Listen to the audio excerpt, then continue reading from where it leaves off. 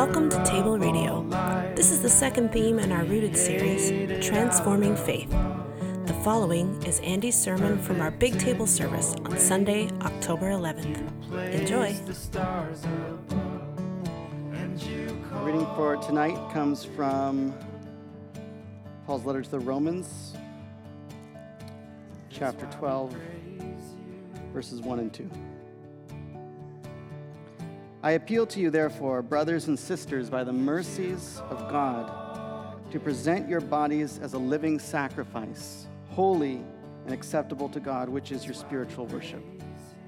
Do not be conformed to this world, but be transformed by the renewal of your mind, that by testing you may discern what is the will of God, what is good and acceptable and perfect. This is the word of the Lord. We're continuing on in our series called Rooted. We're going back to our roots. The table is 10 years old, and so we thought, let's go back and remember what we're doing, why we're doing what we're doing, what's our foundations, what's our DNA, how do we dig into this and be transformed by these roots. So last month, we spent 4 weeks on being word-centered, Christ-focused. We looked at that as our first one because everything else flows from that. It defines the other roots, and it is a source for the other roots. So tonight, we're getting into our second one, and our second root is rooted in a transforming faith. Being rooted in a transforming faith. What does it mean to change, to be transformed? What does that look like? Is it possible? Our culture, our society is pretty split on this in a lot of ways. Because on the one hand, you've got the idea that you're fine. You're perfect as you are. You don't need to change. You're fine just the way you are. It's all about your perception, and it's about false guilt, and all these other things. On the other hand, you've got about a $12 billion self-help, self-improvement industry in the States, in North America, full of self-help books, full of all these strategies to transform ourselves on every level conceivable: physical, mental, spiritual, emotional, and so on. And so you've got these two different things. I love self-help books, especially the ones that have to do with productivity, right? How to organize your desk in 10 steps, how to get to, zero inbox, the GTD stuff. Anyone else out there? Just me. Oh, shoot. Oh, Lee, good, okay. Oh, and Jacob? All right, okay. Whew. This whole sermon might not land now. There's a couple of examples as just going through the bookstores. Actually, there's this guy who likes to make fake self-help book covers and then secretly insert them into bookstores. Jacob, can you... Here we go. Here's one. The Manly Art of Knitting. Classic. Guy on the horse. I'll say these because I don't think they can see them online. What's the next one? How to use silent treatment in a street fight.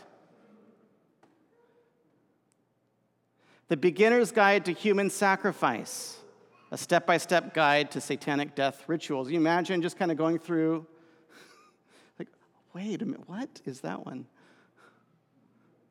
How to Learn to Dress Yourself, part of the You Are an Adult series by Agnes Brangles. Is there one more? Oh, there it is. So Your Son is a Centaur, coping with your child's confusing life choices. I think that's it. That was just silly. But I think at least this part of the self-help industry, the self-improvement industry, gets it right, this idea that we deeply long for and yearn for real transformation on multiple levels.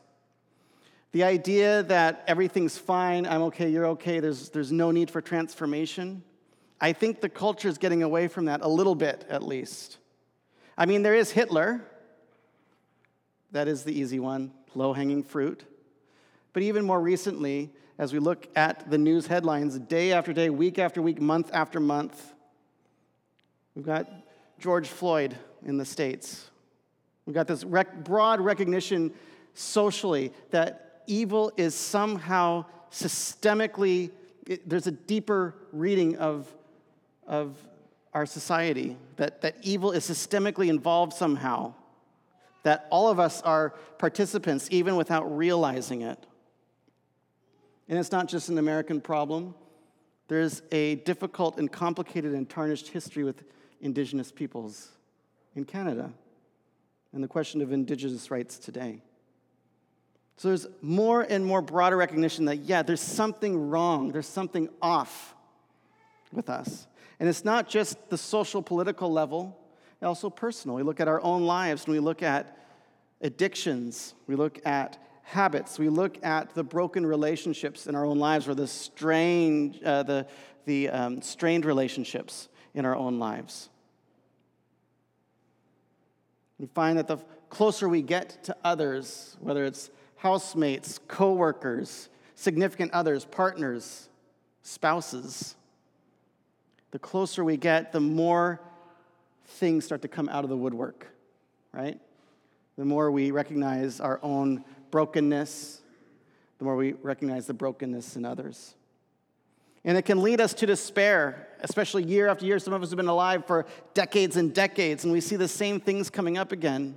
Is change possible? Sometimes it feels like it doesn't. Sometimes it looks like the science says it isn't. It's biological. It's your DNA. You can't change it. Then there's the pendulum shift the other way, where we tell each other, and our kids especially, you can be literally anything you want when you grow up. Anything. My wife pointed out to me this week that this idea is a very privileged idea. Because how do you tell that to someone in the world who's currently in a slave situation or in the sex trade? Or, well, you can fill in the blank with your imagination. How ridiculous would it be to say, well, it's really your choice. You can be whatever you want to be. And between these two poles, you can be anything you want to be, or change is impossible. We've got the gospel going right down the middle of those. To say, yes, indeed, change is possible.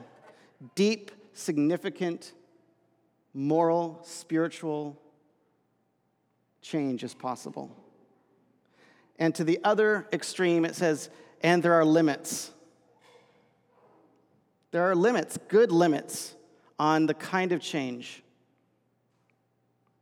Now, I thought it'd be fun in light of my fascination with self-help books, if I gave you the outline of my next book called Andy's 7 Easy Steps to Deep and Lasting Spiritual Transformation. Anna's giving me the shaking the head. So this is copyrighted. This is mine. But let's try it, just for fun. 7, I only got 10 minutes, so he's got to go quick, okay? We can talk about it later. Number 1, you're broken. Deal with it. This is the assumption of the whole self-help, self-improvement industry. You're broken. We want transformation. We want improvement. This is why we confess every single week, because there's an assumption that, we are part of a community. We are part of a larger society at which evil is at work. The Christian worldview calls it the world, the flesh, and the devil. It doesn't look at just one space. There's not just one simple answer to where this wickedness or this evil comes from. It is systemic. It is something that is just in the background and shapes and colors our assumptions and our behavior that causes us to step back and say, whoa, how am I participating in that evil, in that racism, in that bigotry, whatever the thing is? But it's also individual. This is what the Bible means by flesh. The inner disposition of our hearts. The devices and desires of our own hearts are complicit, take advantage of the larger systemic evil going on. Take advantage where we can, when maybe we think nobody else is looking. Maybe it's just easy to not acknowledge the evil that's there. And then there's the devil, the one that nobody really wants to talk about because it's kind of the weirder one. But it makes sense. If there is a spiritual reality out there behind everything and also having an influence there, does it make sense that some malevolent being or force is back there kind of, cranking the evil wheels on society and us individually? The Bible thinks so. That these three are working and that we have become intertwined with it. Culpable and a part of those systems of evil and brokenness and darkness. And the deal with it part has to do with confession and coming back to a God who is good. And it leads to our second easy step. Acknowledge deep moral and spiritual transformation is impossible without the source of all life. I got to work on that chapter title because it's a long one. Acknowledge deep and moral spiritual transformation is impossible without the source of all life, a.k.a. God. So Jesus has that talk with Nicodemus, remember in John 3? And Nicodemus just doesn't get it, and Jesus says, you cannot be transformed. You just can't. Apart from, he says, being born again, being born from above. The idea is coming from the source of where God is at. God has to be the one to reach down and transform. Ezekiel the prophet said the same thing, speaking for God. I have to actually go in and do internal surgery and change your heart, replace your heart of stone with a heart of flesh. Go back even further to Deuteronomy, and even there it's saying, look, none of these laws, none of these words are going to do any work. I have to write them on your hearts. That's where it has to be at work. It has to transform your motivation and your desire from the inside out. This is that. Acknowledge that deep moral and spiritual transformation, it has to come from God's presence and God's work inside of us.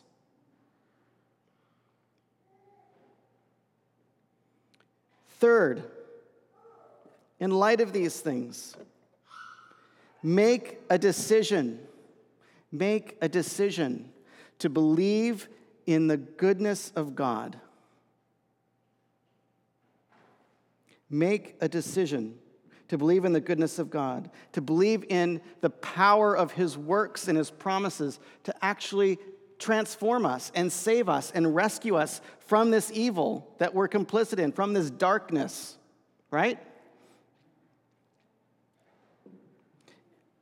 Some of this is dependent on our belief. It's not that beliefs determine reality, as if what I believe about gravity will somehow change the laws of gravity. I'm not saying that.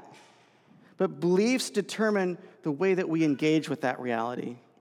How I'm going to behave, say, at the top level of a skyscraper or at the edge of the Grand Canyon in light of the reality of gravity, right? Cooperate with God in his goodness and his works and his promises. And this is the reality. According to the gospel, God has done everything in Christ necessary to make a way for us out of darkness and evil and into life with God and his kingdom. That's the gospel.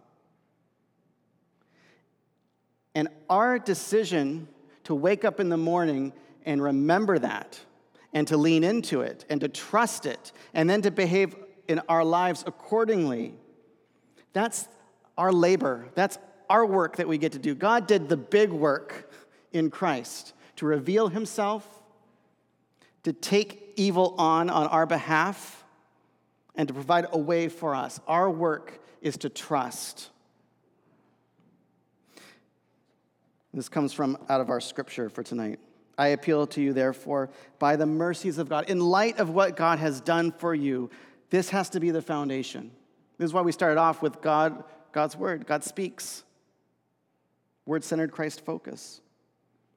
Because Here lies our source for getting up in the morning and moving towards real transformation.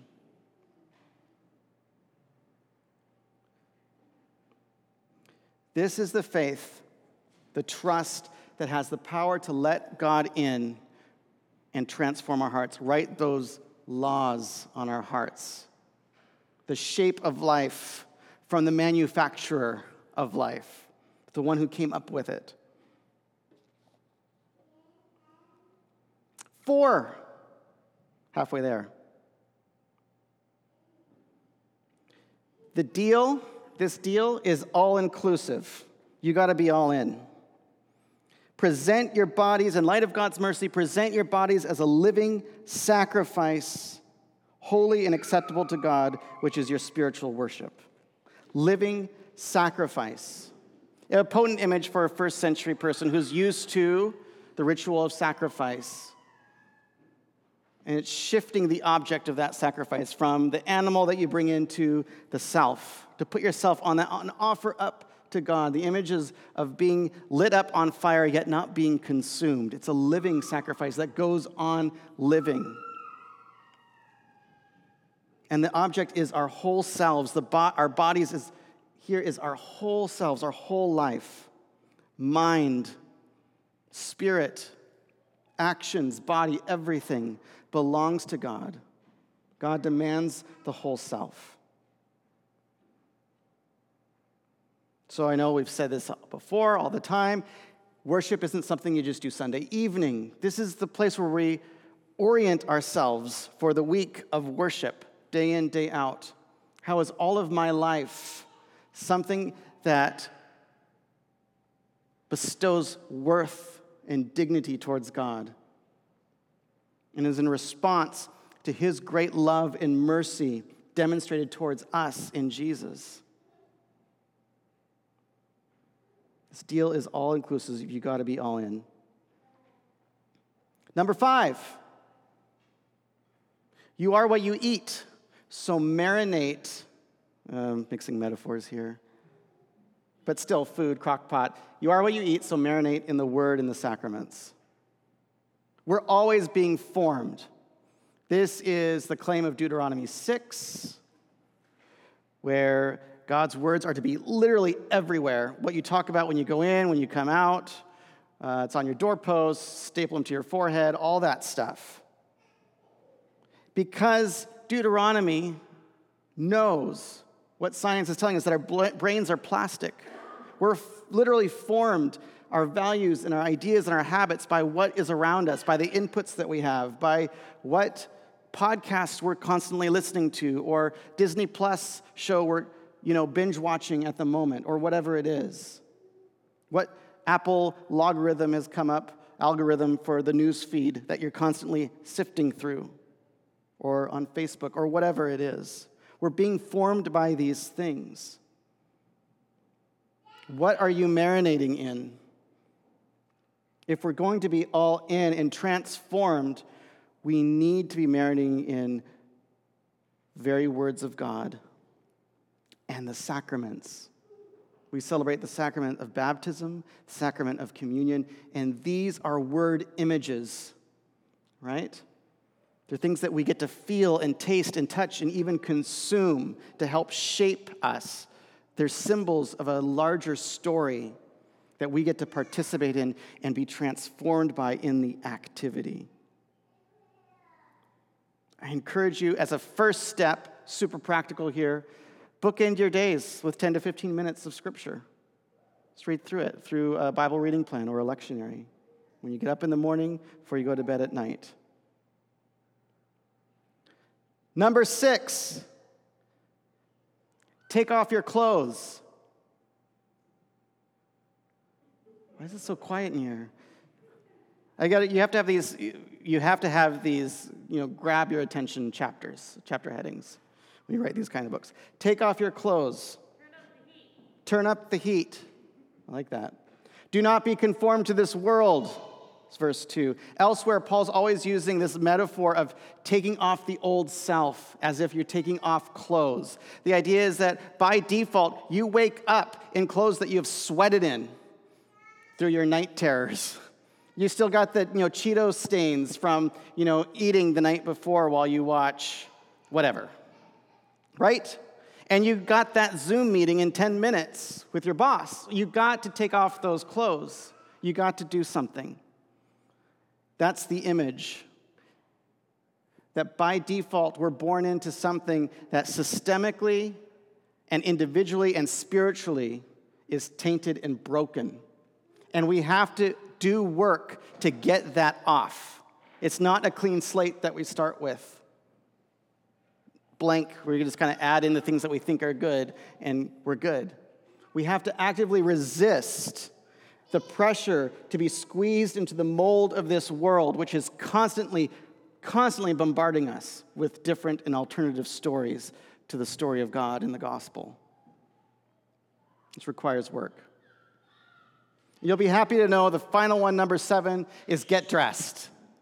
I don't leave you naked. Put on. Be transformed by the renewal of your mind. Elsewhere in that clothing imagery, Paul's going to say, put on Christ. Put on his character, put on his goodness, put on his good works, because now you can do it. Because God is reaching in and you're allowing him to transform you from the inside out. You're actively, thoughtfully, engagingly resisting the patterns, the default patterns of the world around us and the evil caught up in it. And you're actively being shaped by God's words and putting on the character of God's goodness in Jesus and putting on these good works.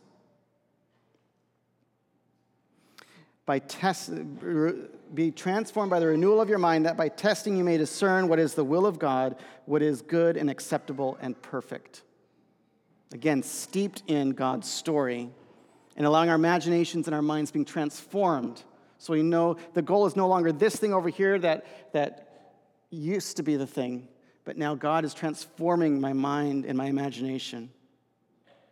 And now I can put on a new set of clothing and a new set of works and a new set of character and a new set of virtues and values that are shaping me and a part of who I am. Change very much is possible. And when you come to Jesus, broken, humble, and you open yourself up to him, to who he is, to his words and his work in your life, change isn't just possible, it's inevitable, and it is good. Let's pray. God, we give you thanks for the gift of the gospel. We recognize that we have good work to do, that you have done the greatest work. And you continue to do the greatest work in our lives from the inside out, transforming us. Would you give us a renewed mind, a soft heart for these truths? Would you shape us by your very words tonight, this week, through this series, by your sacraments, these word images where we can taste and see that you are good. God, root in us a trust, a radical and deep trust in your goodness and your works on our behalf. We love you and we thank you in Jesus' name.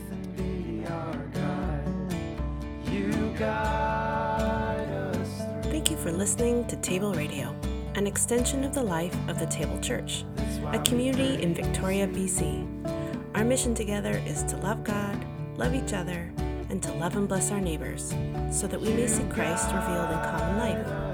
Music for this episode provided by the Preparation EP, written and arranged by Coco Relieve, and can be found at thetablechurch.bandcamp.com.